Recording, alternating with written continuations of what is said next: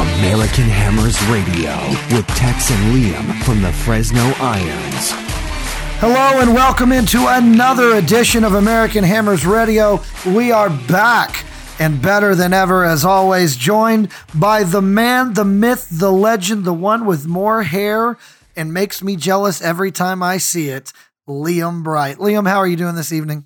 Oh, just fantastic. Always lovely to chat with the one and only Tex from the Fresno Irons. More infamous than famous. Let's always make that distinction. Yes, this is season 3, episode number 3. Coming off a West Ham draw. So in 3 games this year, Liam, we've acquired 7 points, remain number 2 in the table behind the North London Totten shit. But, you know, of course, that's the West Ham way. If anybody's going to take the top spot for us, of course, it has to be Tottenham. And we have to deal with that, especially after all the stuff we thought that we were going to be able to take away. But Tottenham, you know, whatever. They're up there. West Ham come off a 2-2 draw against Palace. Start off the game brilliantly. We're definitely the better team in the first half. Get a gorgeously worked goal from Pablo Fornal. Some really tricky passing on that. And then, of course, the Chelsea loanee Gallagher his name's Gallagher, right? Yeah, he's a big Man City fan, I believe. God, he was not my Wonderwall in that fucking game. I was going to say he's probably a big fan of watermelons, so, you know. Yeah, well, don't look back in anger. She wants the Gallagher. Well, don't look back in anger. My God. You know, Gallagher, look, no matter what you say, it was an ugly goal, but nonetheless, of course, a team that comes in to the London Stadium hasn't scored a goal all year. Of course, they get their first one against us. So then the game kind of got interesting. Crystal Palace found their footing, was getting going, and then another beautiful ball over the top. Antonio almost made a mess of it, but he really it ends up bouncing his way, and he slots it home with a lot of power to reclaim the lead for West Ham United 2-1. And I think most Hammer fans felt we were going to go on to win the game at that point. But less than 5 minutes later, that man Gallagher once again finds the oasis and slots it home to give a 2-2 game. And then from that point on, West Ham, I do believe, were the better side. I don't really feel the Palace had enough chances. But again, West Ham had a really great worked ball and made a mess of it at the end. Antonio couldn't find the pass, sent it wide, and West Ham had to settle for a 2-2 draw. And I have to say this, Liam, before I get your thoughts on the game. I'm disappointed with the draw, don't get me wrong, but it's nice to be disappointed with a draw when in years past we would have been very happy with a draw to say, hey, we've got a point. What were your thoughts on the match? Well, it's funny you say that because when we went to leave Full Circle Brewing, which by the way, this was the first match that my wife and my daughter came to in a long, long time. So it was the full, you know, the Bright family was all there. It was myself, my son, my daughter, and my wife. And when we were leaving, my wife goes, "Why did you guys all act like you lost the match?" And I'm like, well, B, like when you think about it, anytime you were leading and you give up the goals, right, to the opposition, I go, it always kind of feels like a loss. I mean, I'm like, just like last year when we were down 3-0 to Tottenham and we came back to equalize, it felt like a win. Like, even though it's a draw, it still felt like a win because of the circumstances. And, you know, I was kind of telling her that of all the teams, Palace is just one of those like banana peels. And I put on Twitter that it was fitting that they were in all yellow because they're definitely a banana peel team for us.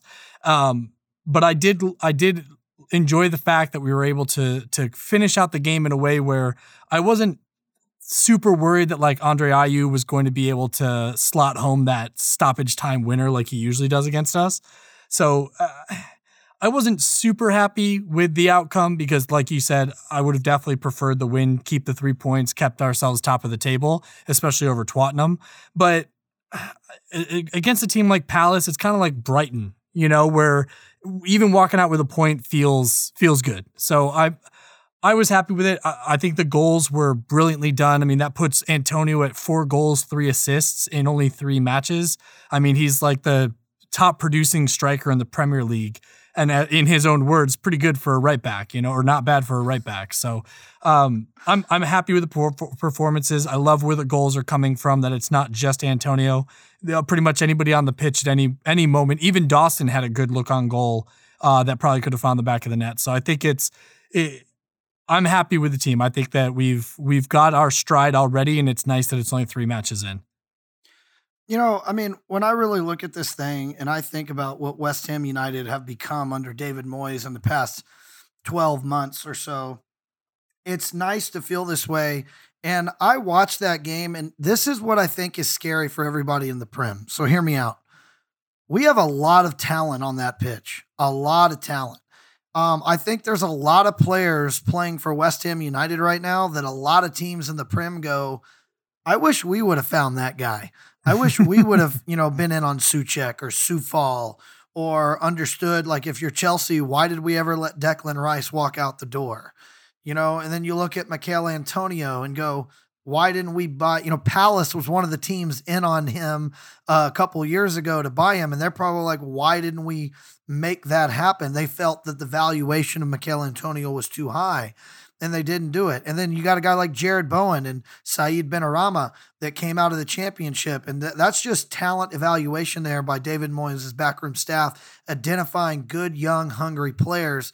And Pablo Fornals, yes, I have to say this. I have shit on him for way too long. But the reality of the situation is, Liam, the guy, like Pablo Fornals, I should give him 7 cream pies, and he should just be able to throw them in my face every chance that he gets, because he has proven time and time again for about the last 8 months that not only is he one of the first names on the team sheet, he's one of the reasons we're successful. He's a tricky player. I think he's finally found his footing. We don't see that arid pass as much nearly anymore as we did, which is what drove me so crazy about him. And I didn't understand why, but clearly, the 2 people I shit on most, David Moyes and Pablo Fornals, you could argue are 2 of the biggest reasons that West Ham United have turned around what they are. And we didn't get a chance to talk about this game, but even though it was a draw at Palace, the week prior, we dropped 4 goals on Leicester City. Again. And, yes, again. And what's crazy is Antonio gets 2 more. Benrahma got 1. Fornals had 1. All those attacking players that we have are contributing, and they're contributing, getting their names on the score sheet. That's massive for West Ham United. And it's funny that you say this, because we're going to talk about this a little later in the show. What Palace and Newcastle kind of are to us, even though we exercised the demons at St. James Park game 1, Palace is still a little bit of our banana peel, but we lose that game 2 years ago. We may even lose that game last year because of the momentum shift after the Gallagher goal. And so when you really break it down, West Ham United, we are the banana peel for Leicester City. And I love it. Well, and you got to figure too, you kind of just alluded to it, the only players that haven't been involved in goal production so far this season are just Bowen, Ogbonna, and Dawson. Like, for outfield players, like obviously Fabianski hasn't, but everybody else, both of our fullbacks, both our defensive midfielders, and then 3 out of our 4 attacking players. So, that's huge goal production across the board. And I think that's what will probably wake up a lot of teams this season, is for them to see that and think, okay, a goal can come from anywhere. I think last season, majority of the goals, at least early on, were really coming from set pieces. So they knew, hey, watch out for the center backs, watch out for Souček. Like, those are going to be your big goal threats. And then obviously Mickey when he's on the pitch. But this season, man, like there's nobody out there that I don't think can score a goal. And it's only a matter of time before Ogbonna starts knocking them in. Zuma, which we'll get into when we talk about transfers, he's definitely a goal threat as well. At this point, I wouldn't even be surprised if Fabianski found the back of the net. It's freaking crazy. So it is nice to have that, and I think that does put a lot of the other teams on notice. But yeah, I don't know what it is about Palace that just kind of trips us up, because I don't even consider them rivals. Like, yes, they're another London club, and technically all London clubs are rivals for us, but I've never thought of Palace on the same level as West Ham United. That has never been in my thoughts. And maybe it's me inflating our ego, but I've always put us on the same pedestal as like Arsenal and Chelsea. I don't even view Tottenham in the same light as West Ham. Like I view us as one of the premier clubs out of London. So I don't know. It pains me to see us struggle against a team like Crystal Palace, but like we said before, end of the day, I'm happy to at least walk out with a point. So let me press you on that, Liam. Let's dive into that for a minute. Why is it, do you think, a team like West Ham United do struggle with the likes of, now obviously we know what happened game one, but most of the time Newcastle tend to be an issue for us. So does Crystal Palace. A team like Brighton, they got a draw last year late in the season that really hurt us in our push for the Champions League spots. Why do we struggle with teams like Crystal Palace, Brighton, newly promoted sides? Wolves used to be a big problem for us, not much anymore. But why does that happen to West Ham United? And your thoughts, Liam? So initially, and I would have said this for years past, is that I don't think we go into the match with the same mentality when it's those clubs. So I think we were viewing them as kind of like easy points, and we were saving up that enthusiasm, that motivation for when we play Arsenal, when we play Man City, when we play Liverpool. Like these were the teams that we knew we had to show up for because we knew what a difficult match it was going to be. And I think sometimes we kind of take our foot off the gas when we played, like you said, teams like Brighton, teams like Southampton. I think they're like any club that's more of like a lower table club. I don't think that's really the case under Moyes, man. I don't think that it's Moyes doesn't get the tactics right. I don't think that it's the players don't have their head in the game. I think it's when we play a team like Arsenal, they play their game plan and we kind of play to disrupt that game plan, right? Whereas when we play a lower level team like Palace, like Brighton, we play our game plan and they play specifically to disrupt us. I don't look at Palace and see like, I don't see a plan that is like Palace's style of play, right? Other than get the ball to Zaha, right? Like that was their game plan for the last several seasons. Brighton's kind of the same way. It's just they have the maybe route one ball over the top and that's supposed to be their presence. Whereas for us, we now especially we high press, we counterattack, we try to win the ball back quickly, play the balls out to the wings, cross into the box. Now we have the threat of actual, interchangeable passing up into the box to really get a striker in on goal to try to beat the offside trap. So, I anticipate us to continue to perform well against the bigger teams, but I do think that we will tend to struggle against the smaller teams unless our game plan plays out like we did against Leicester, where it happens to work and we're hammering in more goals than we're conceding.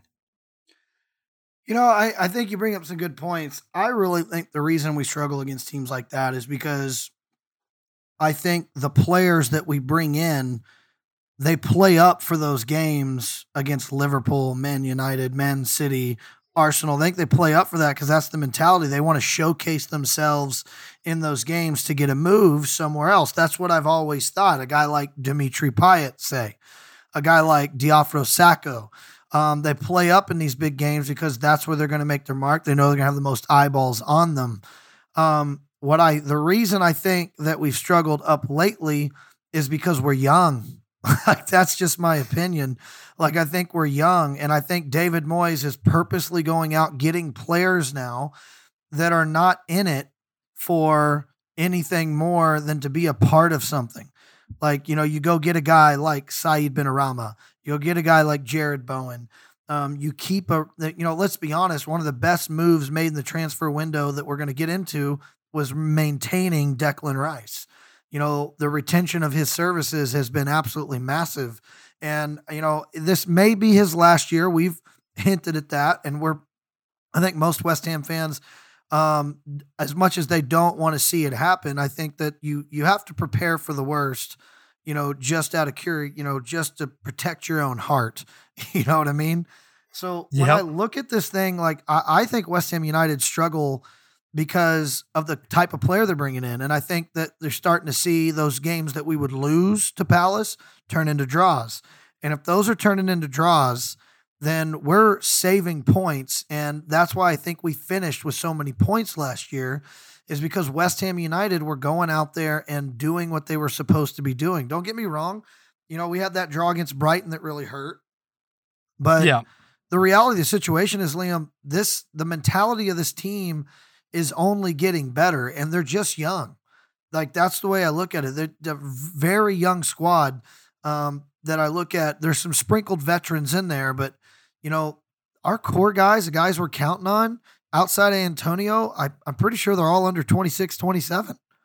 Yeah, I mean, it's a much younger squad than probably we've almost ever had, because you got to think about it. A majority of the times when we were bringing in these bigger name players like your Chicharitos, your Andy Carrolls, these guys were usually past their prime, right? More in the twilight of their careers. So we weren't bringing in young, hungry talent. So yeah, maybe you have that veteran experience or leadership, but you also have that veteran ego. And I think that's something that has plagued, you and I spoke about this ad nauseum at the end of the Pellegrini era, right? Where there was kind of a rotten locker room. People didn't trust the manager. And I think it was too many egos at play. And now I think when you have younger guys that you alluded to it before, that they have something to prove, especially when it is against these big name clubs, I think they're more willing to fight together instead of against each other. But you've got to give credit where credit's due, man. Like Moyes and his backroom staff have definitely got these guys all firing on all cylinders, and having the presence of Mark Noble. And maybe, he doesn't have the minutes on the pitch, but he's there in training. Like, he's there in the locker room. He's there on the bench. It was Pablo Fornals recently spoke, I want to say, in an interview where I can't remember what game it was, but I think it was one of the first ones that Fornals came on as a substitution player, and Moyes turned to Noble and was like, hey, do you think I should bring on Pablo or somebody else? And Mark said, no, he's ready, put him on. And Fornals scored a goal that game or something. So little things like that where Mark is there to be the voice of reason sometimes, or to be the voice of the team. They need that. And they need that type of veteran leadership that people like Mark Noble, like Angelo Ogbonna, that's even Craig Dawson, that's what they bring to this team. So while we are trending younger, it is important to maintain those veterans so you have that sense of leadership. Because even someone like Declan, he can be a commanding presence on the pitch, but he just doesn't have the experience like a lot of these other players have. He'll get there. He's just not there yet. It's interesting. You talk about David Moyes and his backroom staff and the evaluations that he made, the players he's brought in. He hasn't missed many times. And I think he did it again, Liam. I think he did it again. Let's get into transfers, the best part. This is one of the best, most exciting deadline transfer days West Ham's had since probably bringing in, Carlos Tevez and Javier Mascherano. Think about it. That is literally, it was that exciting. My phone's blowing up. I'm a teacher. I'm standing in front of my class trying not to check my phone too much like an idiot. And I'm just beside myself when I see the names that are coming across my phone. Obviously the Kurt Zuma deal was done a few days prior, but on deadline day, Vlasic from CSK Moscow comes in. Yeah. And the countrymen, we now have 3 checkmates, 3 of them. Okay. Krall has made an appearance, a player that they were very high on going into the Euros, did not perform so well in the Euros, but now will be donning the claret and blue. And credit to David Moyes. He got him on a pretty good deal, a loan to buy option. So it looks like it's a pretty good bit of business there. Don't know if he's going to come in and be a starter, but he definitely provides a lot of cover for Souček and Declan Rice. And then obviously Areola came in. There was a few guys coming out. I will get to that, but those 3 names that I just gave you, Zuma, Vlasic, and Krall, none of them are, I don't think any of those names are, Dirk Diggler status with neon lights around them and everybody wants to see it. But those are all really good footballers, and when you kind of look at this situation, obviously we know that we had to get a deeper squad because we do have Europe. And I think that a guy like Krall is a guy that's clearly going to be in for Europe. But Vlasic, that guy that guy is a very dangerous player. Very, very good. Hell of a job finding a final pass. Been watching highlights of him the past 48 hours. Yeah. I cannot lie to you. And Kurt Zuma, incredible locker room guy. I think he's a very talented defender.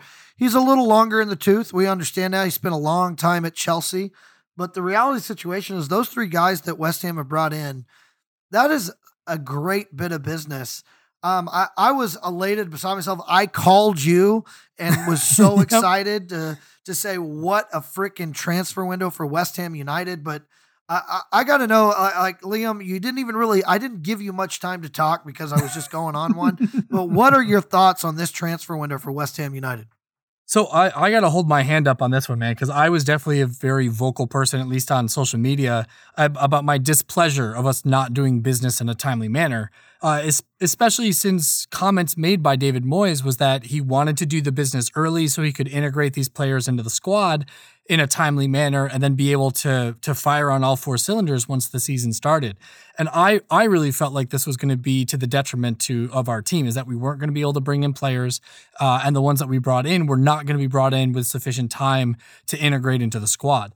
I got to eat crow on that one because one, we kicked off the season in a blaze of glory. The fact, like we said before, 7 points in 3 matches. I mean, that's unheard of for this type of squad.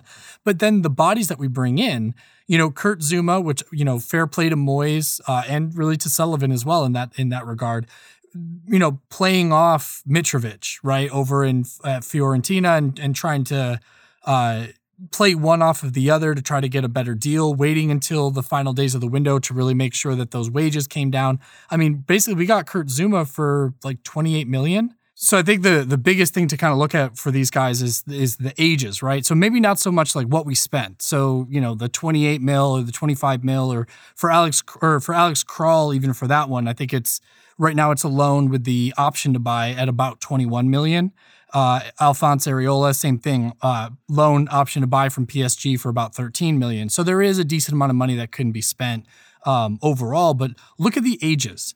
Kurt Zuma, 26, going on 27. Nikola Vlasic, 23, going on 24 next month. Alex Král turned 23 earlier this year. Alphonse Areola, only 28 years old. And for a goalkeeper, that's young.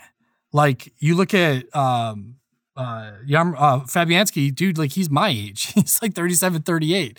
So when you think about like the years you can have with a high quality keeper like that, I mean, that's huge. And you alluded to it earlier, having Alex Král as that defensive cover in midfield, that now we can have, competitive players when it's cup match games, whether it's Carabao or whether it's FA Cup, or, maybe when we're playing the smaller teams, right, in Europa. Like, this is where you can have guys like Mark Noble. You can have Alex Král come in and let Souček rest, let Declan Rice rest. And, if the game starts to get cagey, then you can bring those guys in. And can you imagine playing Europa League or FA Cup and having Declan Rice as an off-the-bench sub? I mean, that's going to be huge. Like, that the other team basically looks at that and goes, okay, yeah, we're done. Just give up. Look, you hit the nail on the head. I mean, it's some of the best business that we've seen, and we bought youth. It's clearly David Moyes' team now.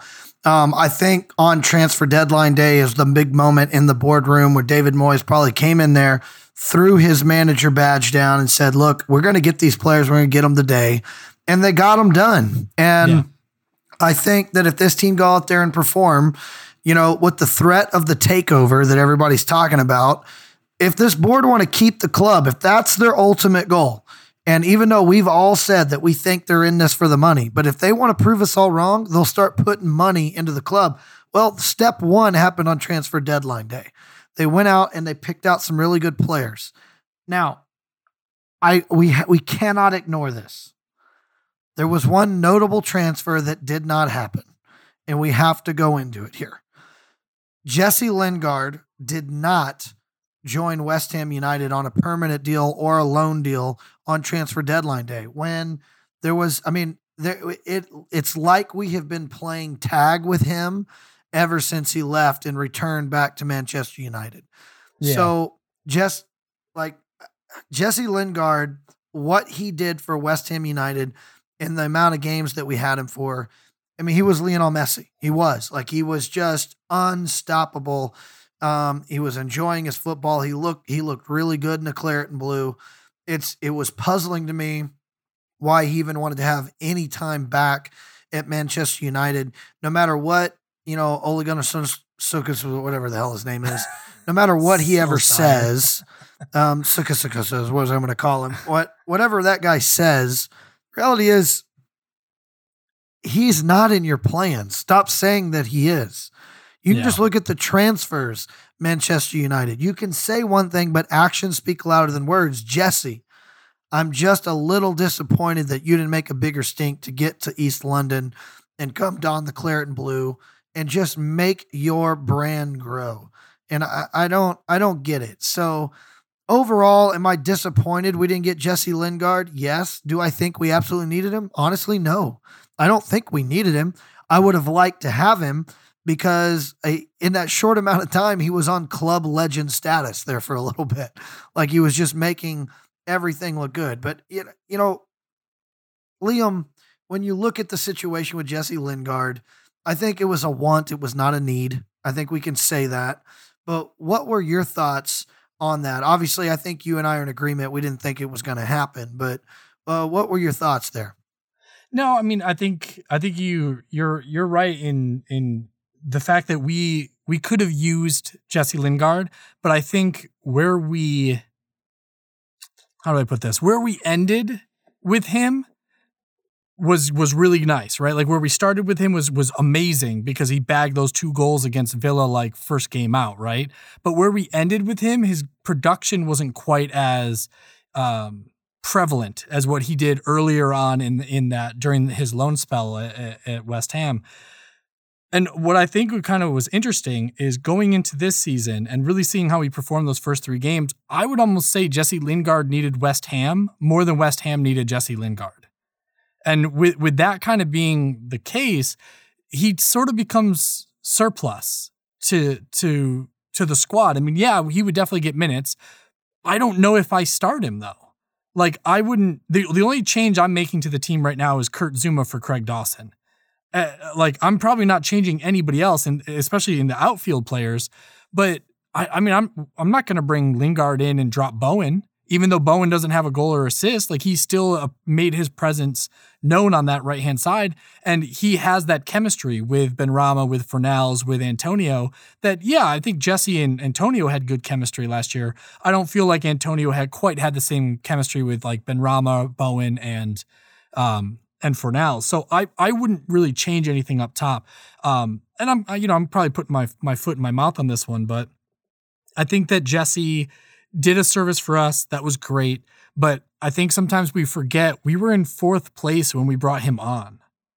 We finished in 6th. So if anything, he actually made our team worse. No, I'm just kidding. No, not at all. No, not at all. I'm being facetious. No, I think he helped keep us where we were, but I don't look at Jesse Lingard and say this is a must-have player. This was definitely something that would have been nice to have. I think that he enjoyed his time over there, but at the end of the day, I get it. They got Cristiano Ronaldo. That was like a childhood hero of his or whatnot. So the opportunity to play at Manchester United, his childhood club, with a player that he looks up to, I understand not wanting to pass that up, even if you aren't going to be a starter, if you are only going to get 5 minutes here, 10 minutes there, maybe 30 minutes in a cup game or 60 minutes in a cup game, like that's all well and good, but I understand. And he knows this is his last season with under his current contract with Manchester United. So maybe he just wants to see out this year and then maybe come to East London after. Maybe he sees out the next couple months and maybe conversations change in the January transfer window. Because at that point, he's only going to have a couple months left on his contract. So there may be opportunity for us to sign him on far less money. But we were offering 15 mil. The club valued him more at 25, and there was no way we were going to pay that kind of money for a 29-year-old that's in the last year of his contract. Yeah, I mean, and you hit the nail on the head. I think the best point that you made was the fact that if he does come on, who's he starting over? I mean, I wouldn't put him over Benrahma. I wouldn't put him over Fornals. I wouldn't put him over Bowen. What Antonio's form is. So if he comes in, he is surplus. But I'll be honest with you, I kind of said that last year, and he came in and he started in his second game with the club, and then we saw what it was. So You know, I'm going to put all my faith in Moyes. If Moyes didn't do whatever it took to get him, then Moyes has got a plan. And I'm going to trust in that plan. But I think you hit the nail on the head. You know, the final bit of transfer news that I want to go over here is the retention of Declan Rice.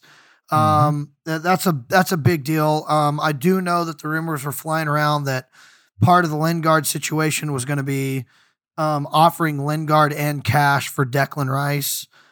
We know that in the defensive midfield, if Manchester United have a weakness, that's where it resides. So we know that Declan Rice is definitely the apple of their eye, a player that they are definitely looking at, and I'm sure going to come in January, if not the next offseason.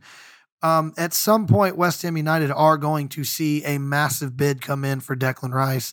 To my knowledge, there has been inquiries, no official bids for Declan Rice yet. So the club, I think, values Declan around $100 million, which I think every West Ham fan's like, yep, that's what he's worth. What do you think is the valuation of Declan Rice? And give me a percentage, in your opinion, of his likelihood to be a Hammer next year after this season. You know, I think it's kind of up to Declan, right? Because when you think about it from a club standpoint, I want to say they have him signed till like 2024. So I think he still has like another 3 years on his contract. So West Ham's under no obligation to sell him, right? It's just because a club comes in with a number, even if it is meeting the number that we ask, we have no obligation. Like it's not like we have to sell the player at that point. I mean, obviously you never want to get back into the, Paul Ince or Dimitri Payet or Marko Arnautovic situation where the player is forcing the move. But by the same token, we don't owe Manchester United a damn thing. And really, if we wanted to sell Declan Rice, I'd sell him overseas. I wouldn't sell him to another Premier League club. I would sell him to Real Madrid. I would sell him to Barcelona. I wouldn't sell him to another England club so we don't have to fight against him, because we know what Declan Rice brings to the table. I mean, that's not to say that Real Madrid don't turn around and immediately loan him out to Man City or Man United or something, but we have no control under that. But we do have a control over who we sell him to. I mean, what's his name? Maguire got sold for what, 80 mil? I rank Declan Rice higher than Harry Maguire. Christian Pulisic, I want to say he was like, 70 mil from Borussia Dortmund to Chelsea. I definitely rank Declan Rice higher than Christian Pulisic. So, yeah, I don't think 100 mil is that far off. I say if you want to pull it down to more realistic numbers, yeah, maybe 85, 90 million.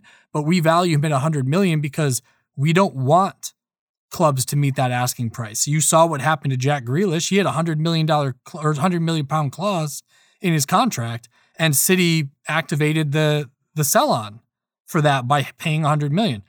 Now they don't have money for Harry Kane, but I mean, it is what it is. But yeah, for me, I think that Declan sees out the rest of his contract. If he leaves earlier than that, I won't be surprised, but I think he does recognize what Moyes is trying to build here at West Ham, and I think he would rather be part of that than just be another guy in a bigger club. What about you, Tex? What are your thoughts? I think the valuation is correct. I don't think anybody else sees it than West Ham fans and West Ham United, because I think it's very clear that even in the England national squad, I don't think they even realize how valuable he is. Gareth Southgate pulled him off the field multiple times in the 65th, 75th minute of the Euros, and it was puzzling why he was going to do that. I think that in of itself tells you how everybody else views him. I think they look at him as a good player when we all know he's a great player. So I don't budge on the evaluation, but I understand why somebody may think, because it's that stigma of, you play for West Ham United. And, it's kind of the same thing with Dimitri Payet. With all the things Dimitri Payet did, even in the Euros, there was still that narrative, well, he only plays for West Ham.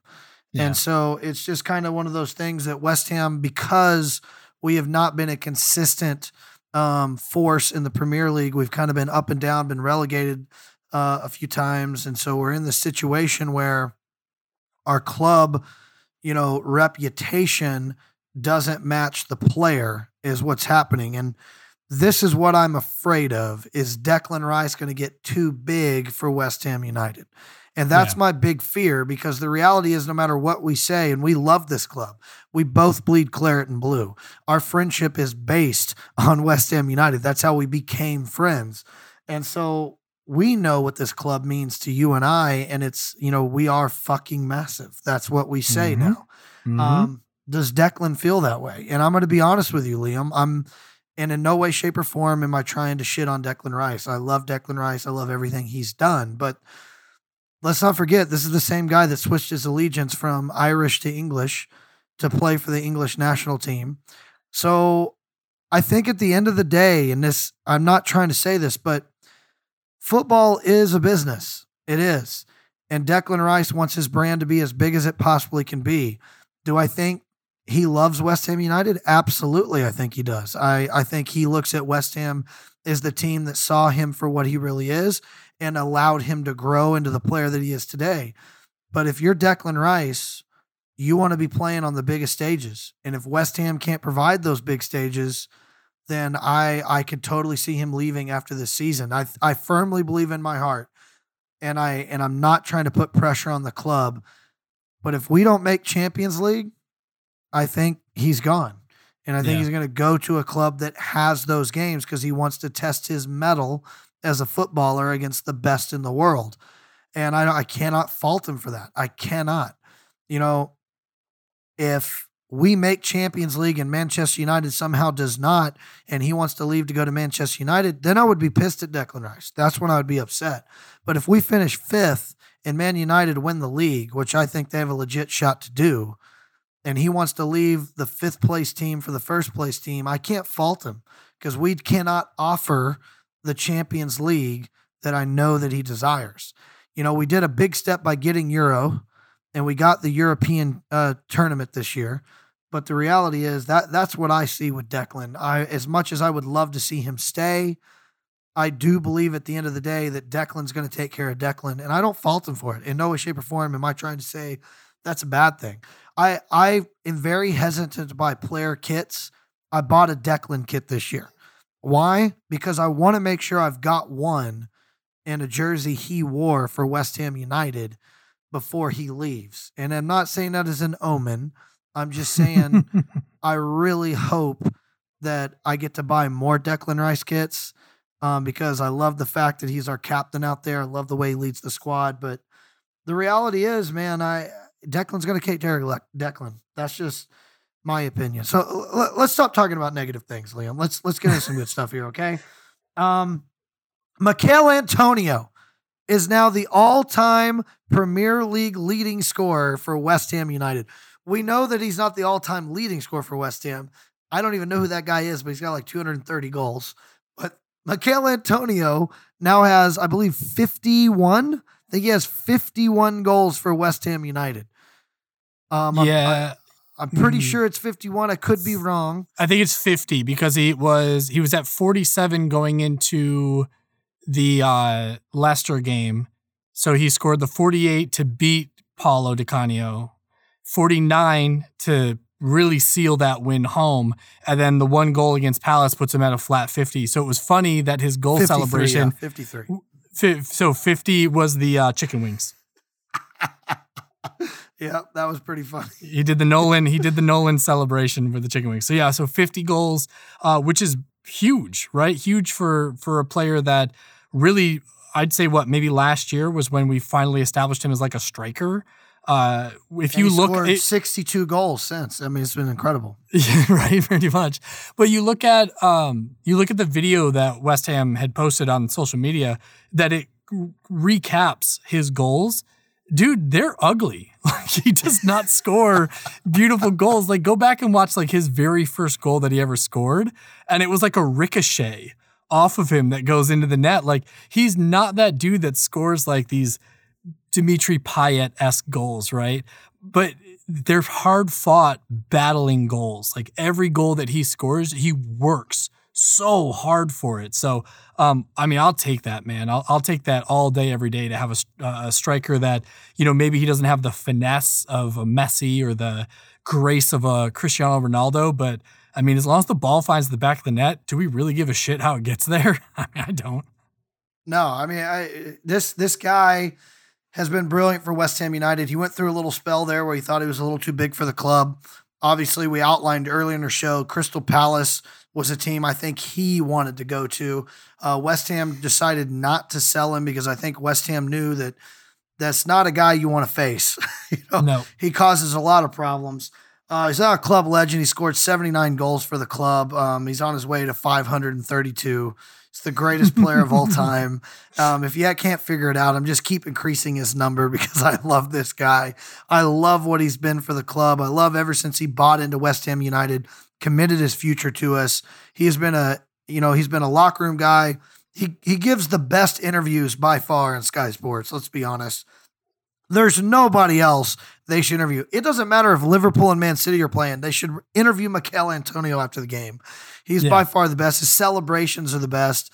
You got to love this guy and what he means to the club. And I think, he's happy.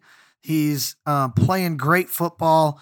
At this current moment, he is the best striker in the Premier League. And so hold that hat.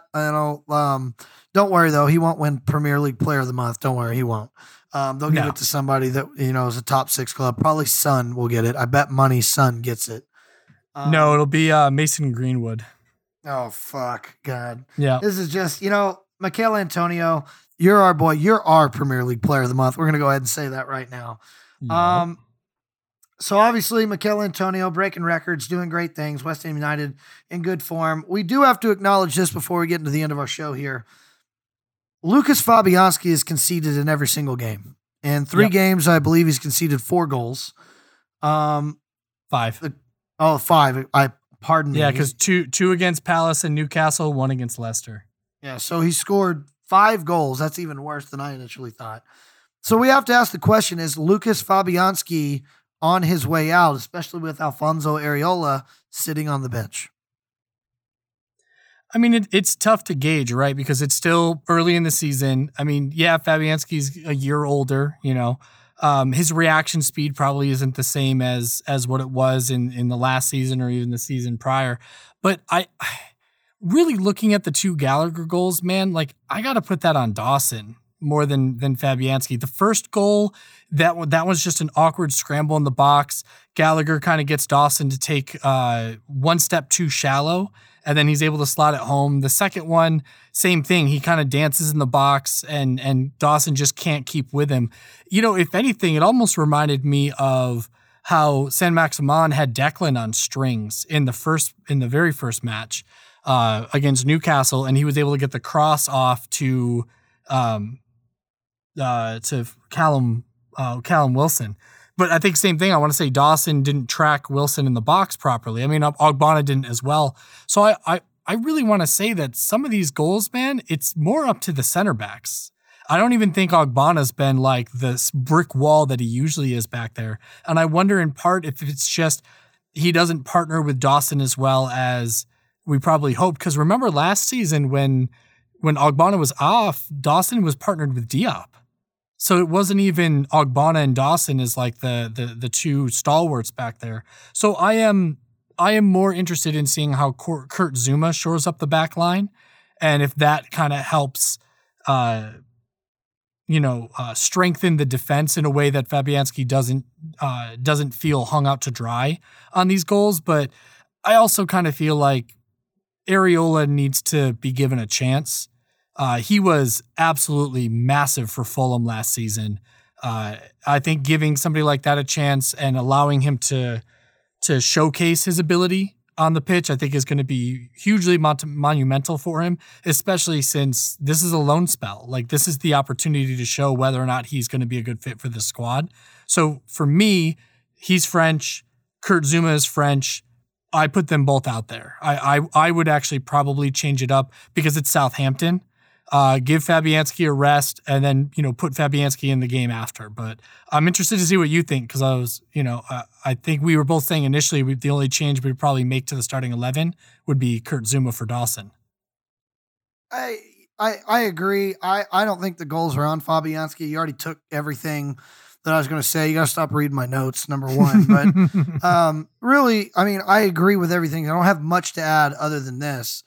The goalie always looks bad because the goal goes on him. Everybody knows that. But the scramble goal the fact that Gallagher even got a foot on it to get it in, kudos to you. The other one, you say it all the time we're watching. You don't stab. And what did Craig Dawson do? He immediately stabbed to try and stop. And he created, and look, a kid like Gallagher, he's on, Chelsea own him for a reason. We saw the class that he has. You give a guy like that an opportunity and make that kind of mistake, that the shot from that close range is pretty tough to save. You know, the best goalies in the world are going to struggle with that one. I'm not saying they won't save it, but look, Fabianski is a good goalkeeper. He's a world-class keeper in my opinion, but he's on the low end of that list. I'm not going to put him, with the Neuers or the Allisons. I'm not going to do that. So I'm not going to tell you that my guy is as good as those, but I'm going to tell you my guy ain't too fucking shabby, and he's a pretty good player. And so I just think that at the end of the day, Dawson, we got a lot out of him, but there's a reason that Dawson was let go from his club. There's a reason. We got him on a great run of form. He was having a hell of a time. Dawson's a guy that you can bring in late to a game if you're getting a ton of set pieces. He can come in because he's very dangerous on that end, but he's a little bit of a liability on the other end. And we know that, and don't forget, we have some pretty good competition at center back now. Diop is there, another Frenchman. I think Diop will at some point be a surefire starter for West Ham United. I believe that. Agreed. So, Dawson is the odd man out. He's always been the odd man out. Why is he starting? Because of what he did last year. He earned that right. But you hit the nail on the head, man. Fabianski, he is not making mistakes like Karius made for Liverpool. He's not doing that. So at the end of the day, Fabianski, the Polish machine, keep doing your thing, bro. Because, just like we always say at the pub with the Fresno Irons, World War II never starts if Fabianski was born in 1941. It just doesn't happen. He's going to keep the Germans out. We all know that. So that brings us to the close of our show here. We're going to get into our yellow and red card, everybody's favorite part. Well, next week we'll preview the next match. So don't worry. We'll give you our thoughts. Me and Liam have to fight a little bit more about it before we do. Of course. So time for yellow and red cards. Liam, hit me with your yellow. So my yellow goes to us as West Ham fans. Maybe not you and me specifically, but West Ham fans in general. One, I think we were all losing our shit this entire transfer window. And sometimes you just have to trust the process. You have to be patient. I kept seeing dithering Dave, Moises waiting too long. He's letting all these things go by. He was waiting for the right people. And as we saw, we were able to bring him in. Now I get it. We're used to transfer windows sucking and we're used to, being let down a lot of the times in the transfer windows. But so far since Moises has come in, I think he's done splendid. I mean, the people he brought in, like Bowen, like Souček, like Soufal, these are massive, massive players. And I think that every single one of the people we brought in on this window are going to make an impact on this team, and they will battle for starting positions, which is ultimately what we've always asked for, is we want competition because that's what's going to strengthen the squad. So my yellow card, because it's just a caution, I want us all to settle down, trust the process, believe in this team. How about for you, man? It goes to Craig Dawson. I give my yellow card to Craig Dawson. The reason why is, dude, you're in a starting spot. You have to play better than you played. We know what you can do on the offensive end of the pitch, but on the defensive end, that's what you're paid for. The easiest thing to do in football on a pitch is stop a goal. It's the easiest thing. It's harder to score one. You need to understand what you're getting paid for. You're not getting paid to score goals. You're getting paid to stop them. And, a guy like Craig Dawson, who is turning into a little bit of a, got not a club legend, but he's got a cult status, if you will, at West Ham United. I don't want to see him get benched, but I definitely want him to know that they brought in Kurt Zouma because of what you've been doing, bro. So you're going to have to start stepping it up and see it, because I'm not going to lie. I like Craig Dawson on the pitch. I like his fight. I like the way he plays. I like I'm just going to go balls out for every single ball. I love that mentality out of him. But the reality of the situation is I'm giving you a yellow card because you're getting a little too comfortable. And you always have to have that edge. And I think he's losing it. Well, think about the Newcastle, the second time we played Newcastle last season, and he goes in on that challenge at midfield and just straight red. And you're like, come on, dude. Like, it's so early in the game. What are you thinking? Yeah, and that's the thing. You know, Craig Dawson, you know, he plays with his heart, not his head. Let's be honest. Yeah. Okay. Yeah. Time for our red cards. I'm going to go first on this one, Liam, since you got the yellow card first. My red card goes to Jesse Lingard without question. I outlined it earlier. Jesse should have made a bigger stink to get out of there. He should be wearing claret and blue right now. I know we don't need him, but we definitely want him. It's going to make everybody feel better to see him be out there. And to be honest, he's going to push everybody in that attacking force to not lose their job. And David Moyes and him have a chemistry. We know what Jesse Lingard can do. And the way we're trying to play right now with this counterattacking football, is there a better player to have than Jesse Lingard with the speed that he has? Look, Jared Bowen is good, but Jared Bowen doesn't have the skills that Jesse Lingard does on the ball. Although Jared Bowen did look pretty good the other day, so maybe I could be wrong on that. But the pace that he provides, it just gives us another element of danger, makes every other team in the Prem go, oh shit, we're playing West Ham. So my red card goes to Jesse Lingard. Read the writing on the wall, bro. Manchester United don't have you in their plans. If they did, why are they bringing in Ronaldo? Why'd they go get Jadon Sancho? How come you haven't started a game yet? You know, actions speak louder than words. Come on, Jesse. You should be wearing claret and blue. Who's your red card? It's funny that you say that because my red card went to Manchester United and their shitty, stupid fans. Because one, Man U, you've been sitting there lying to Jesse Lingard just because you're trying to up the price to try to see if you can gouge out West Ham United like you did to Leeds when they just picked up freaking what's-his-face.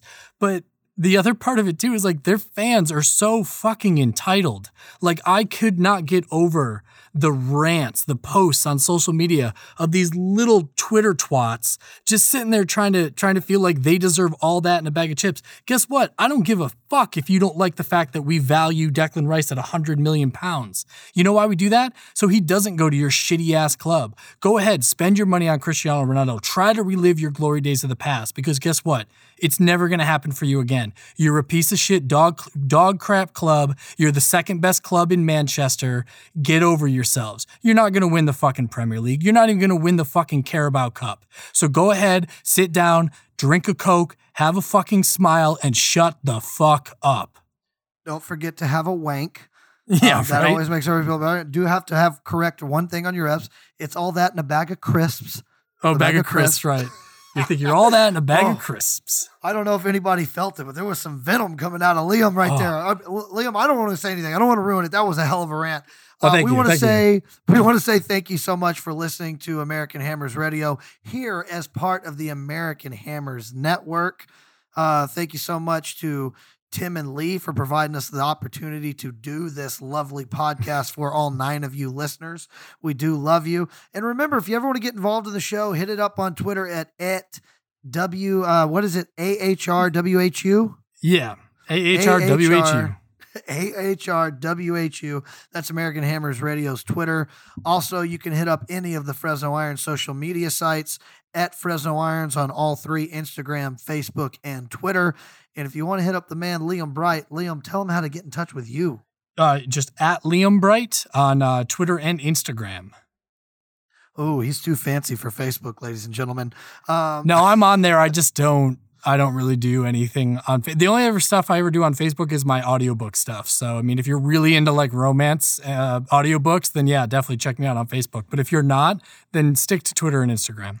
Oh, I guess this show's taking a turn for the lovely here, but once again, it's always a pleasure doing this with you. We're going to try to do more studious and get the show out on time every week. We know that we heard some criticism come from our own group about the fact that our podcast wasn't up yesterday.